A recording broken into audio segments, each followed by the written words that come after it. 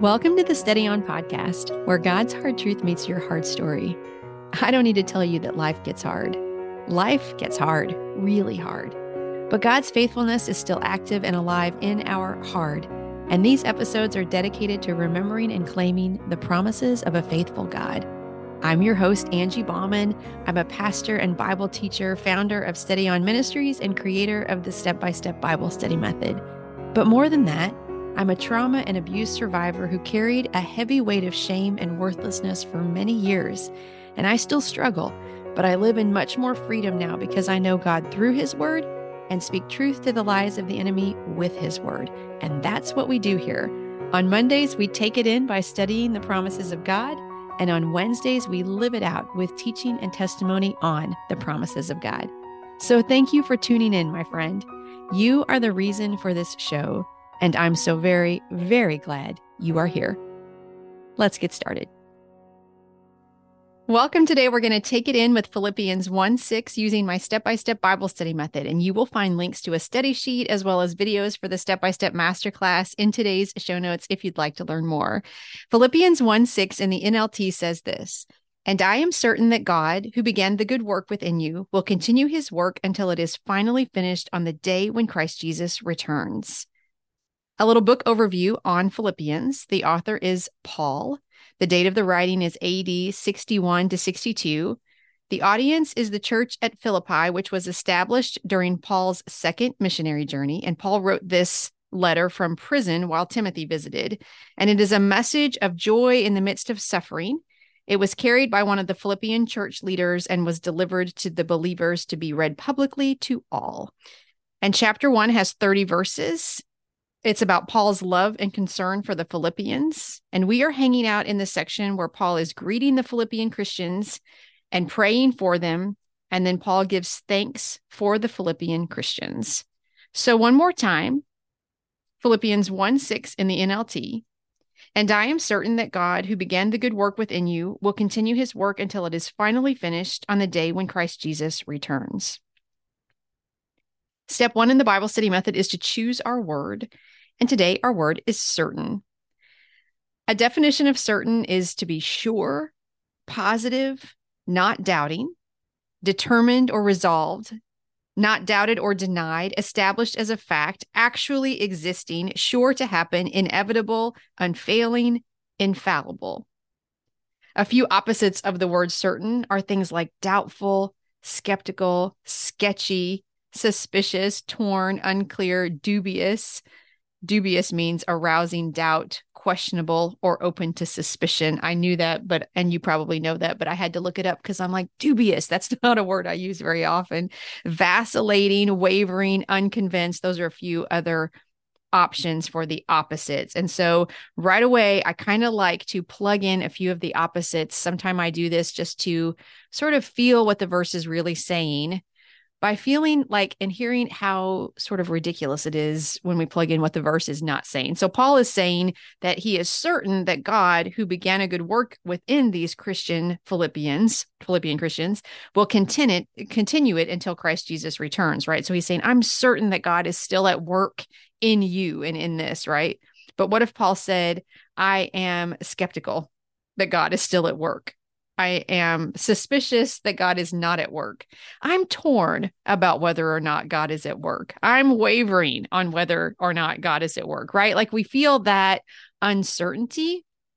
Of course, I like the word steady. We feel that unsteadiness, is that the word? Or shakiness in those not strong descriptions.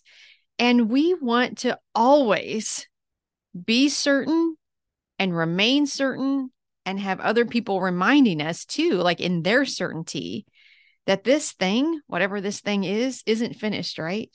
Because I love the song that says, if the story, is it The Father's House by Corey Asbury? I'll look it up.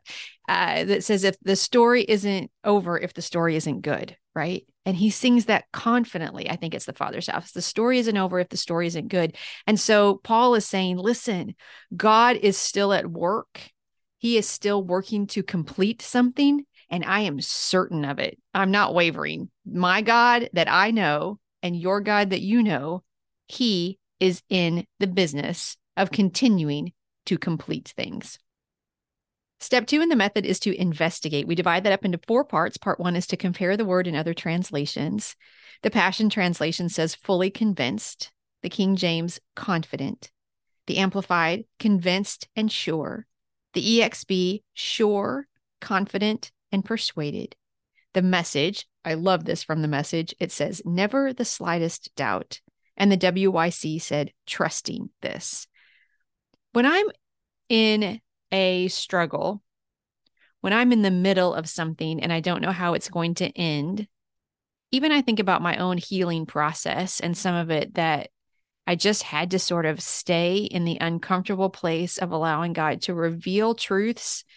And part of my healing journey that was and is, because it's not over for sure, but part of my healing journey that was the most uncomfortable for me was to really allow God to slowly reveal where I was aligning myself with the enemy's lie.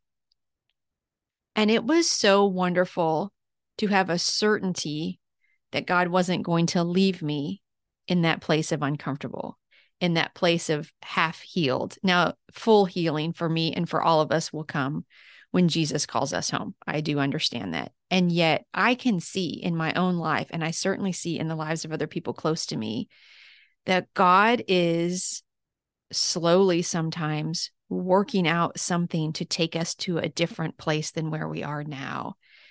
And even though it was an uncomfortable place for me to be, and still sometimes is as he reveals new things to me, I do have this trust in from the WIC. I do have this confidence in. I am sure about, like the Message says, I never have the slightest doubt that God is not at work or that he is going to leave me like unfinished or on my own. And that's a beautiful thing to know for sure. Part 2 is to research the original word, and it is a verb in the second perfect tense in active voice, which kind of means that it's an action which is viewed as having been completed in the past once and for all, not needing to be repeated. So like it is like one and done. And it's Paul that has this certainty. Like, I am so certain. I don't need to reconsider if I'm certain. Like, I am certain. I'm done with deciding if I'm certain. It is done. But it's also like it has a mood that like something in English ends in ing. Like, I am certain that God is completing a work, and I am certain-ing. Like, I continue to be certain. Like, it's one and done, and it continues. So I don't have to be reconvinced. I was certain. I am certain. I will continue to be certain that God is completing a work. So like, God has proven himself faithful in this in my life, and I've made this decision, and I just continue moving forward in this decision. There's no debate about this. I know who God is. I know what God has done in my life. And because I know him like that, I don't even have to know your particular circumstances to know what God is doing in your life. God is completing a thing. God is doing a work, and I am certain of it. The Strong's number is G3982, pytho. It is a primary verb, which means to convince or to pacify or to agree to the evidence or authority, to rely by inward certainty, to agree, believe, obey, trust, and yield. I kind of like the word yield because it's almost like I know this is true, and I'm agreeing with the truth, because sometimes we can know something is true. We can be certain about it, but we can also resist it or reject it. And I like that word obey because Paul is saying, I understand that God is faithful, and I'm communicating to you that God is faithful, and I'm submitting to that understanding that God is faithful. I believe it. And when we obey something, not only do we believe it, but we make our decisions from that belief. The Vine's dictionary says that the word means being confident or having growing confidence. The TDNT says to convince, to persuade, to seduce by persuasion, or to corrupt. And I think about how the how and the why that Paul is so sure.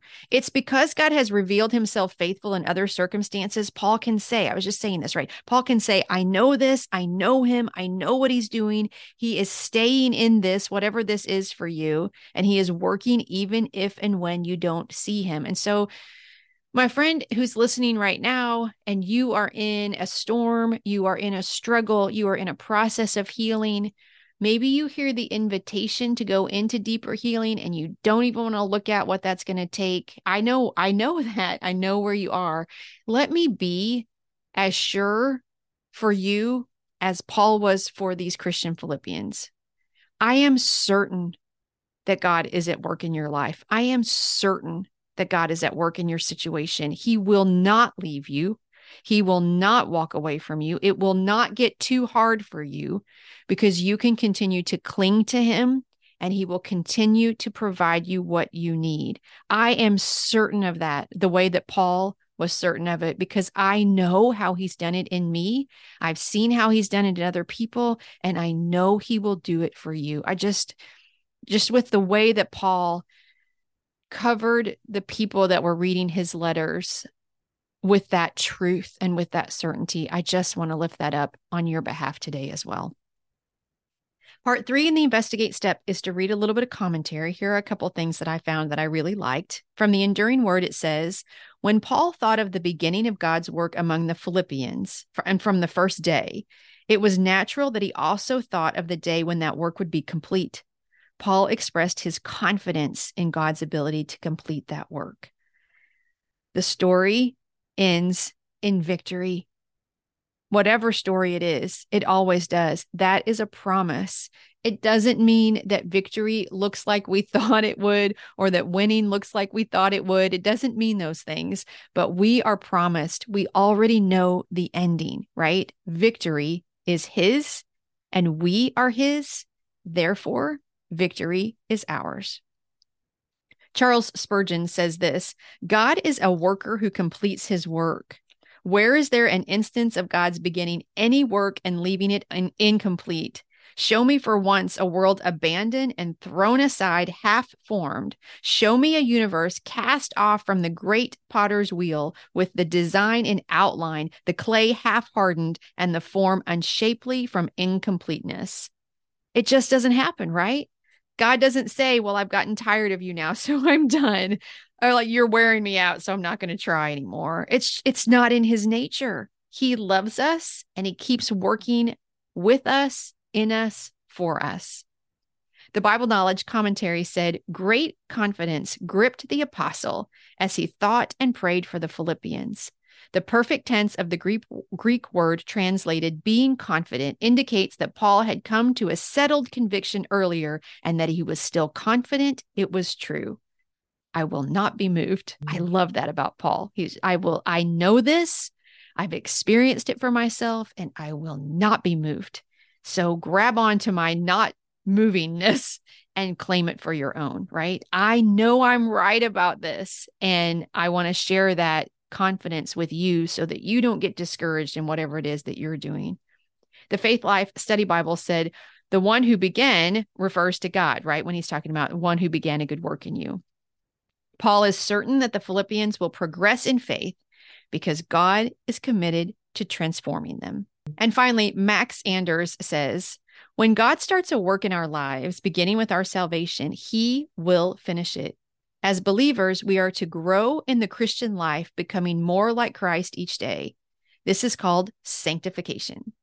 Spiritual growth should continue in committed believers until the day of Christ Jesus, and that is until Christ Jesus returns again to the earth, as the angels predicted. And it has a reference there in Acts 1:11. It's also the song In Christ Alone. I like that song. And there's a line in that song that says something about until he comes again or calls me home.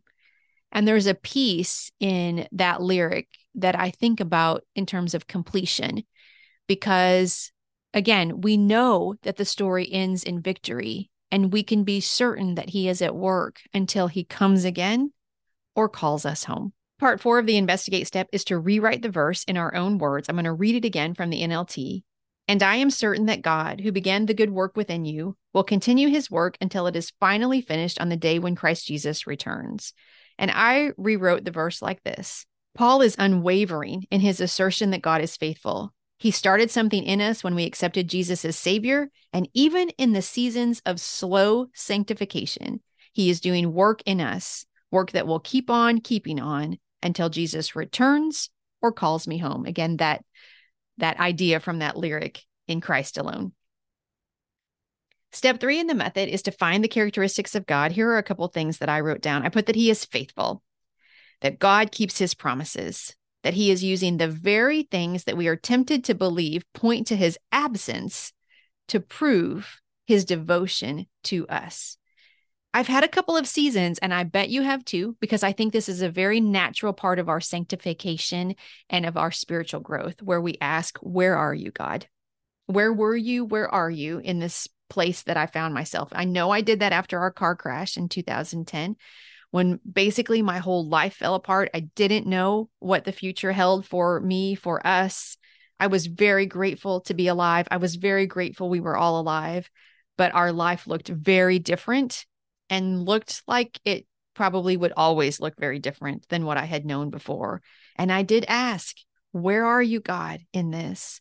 About 18 months later, when I had a complication from a medical procedure related to the crash, and I developed a brain bleed, and that was an excruciatingly painful time and a long recovery again. I remember even maybe more during that season asking, where are you, God? When we miscarried a baby, I remember asking, where are you, God? How is this the place that I'm finding myself? And some of the rejection that I've experienced inside and outside the church, I've asked the question, where are you, God? Why do your people behave this way? Sometimes those are long seasons, right? I didn't understand. I didn't know. And there are some things about those seasons that I still don't understand. But here's what I do understand. And here's what I am certain about: his provision and his protection in a worldly based trial, right?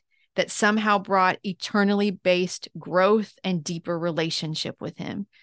So I believe about my God that he doesn't cause things to happen. A lot of the things that we are dealing with is the fact that we live in a fallen world. I don't mean to be trite, but we live in a fallen world. We are mortal. We die.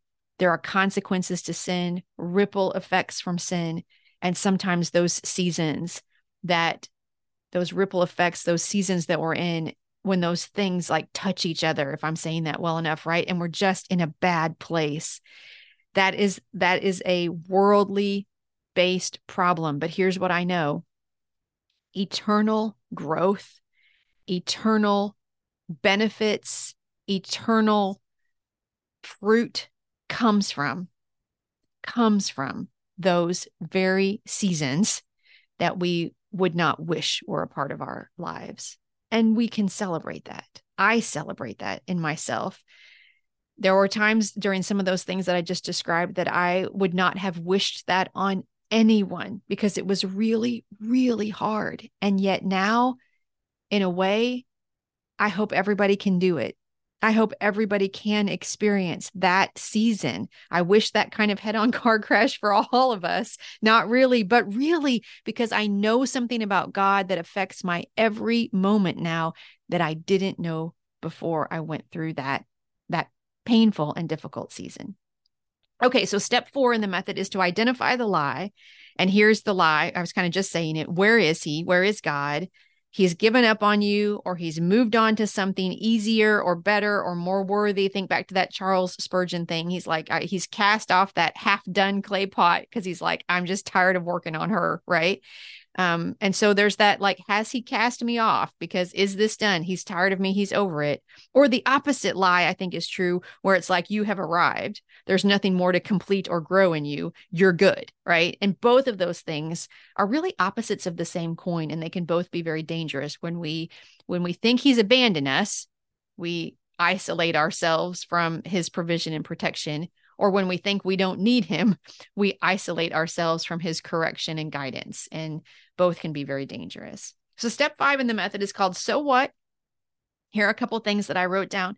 I wrote down that sanctification and refining is ongoing. And when I think I'm refined enough and I'm a clay pot that's in good shape, right? He is there. Or when I think he's left me, that he's cast me off and he's not going to work on me anymore, he is there. And I can remember that he is always, always there. Everything I'm going through is an opportunity for me to grow closer to him. One of the saddest verses in scripture for me is Jeremiah 6:29. And in the NIV, it says this: the bellows blow fiercely to burn away the lead with fire, but the refining goes on in vain. The wicked are not purged out. And so my final takeaway, after saying all those things about the so what, my final takeaway in this is really like a prayer that I say, let the fire refine me, Lord, right? Let the whatever I'm going through refine me, and let me remember that you are with me in this trial. I'd love to hear your takeaway. You can email me anytime at steadyonpodcast@gmail.com. If you haven't yet, I would be so grateful if you would subscribe to the podcast on whatever directory you use to listen. It only takes a second. It helps the show a great deal, and it guarantees you will receive every episode as soon as they drop. I encourage you to tune in on Wednesday for an episode with my guest, Julia Fixie. Julia is going to be with us to talk about her addiction to food and how she learned to run to Jesus with her cravings and her need to be satisfied. And her testimony will be a powerful live it out on this verse, Philippians 1:6. Thank you so much for listening. I pray wherever your day takes you, you are walking in the confident knowledge that you are a beloved, cherished child of God. Peace.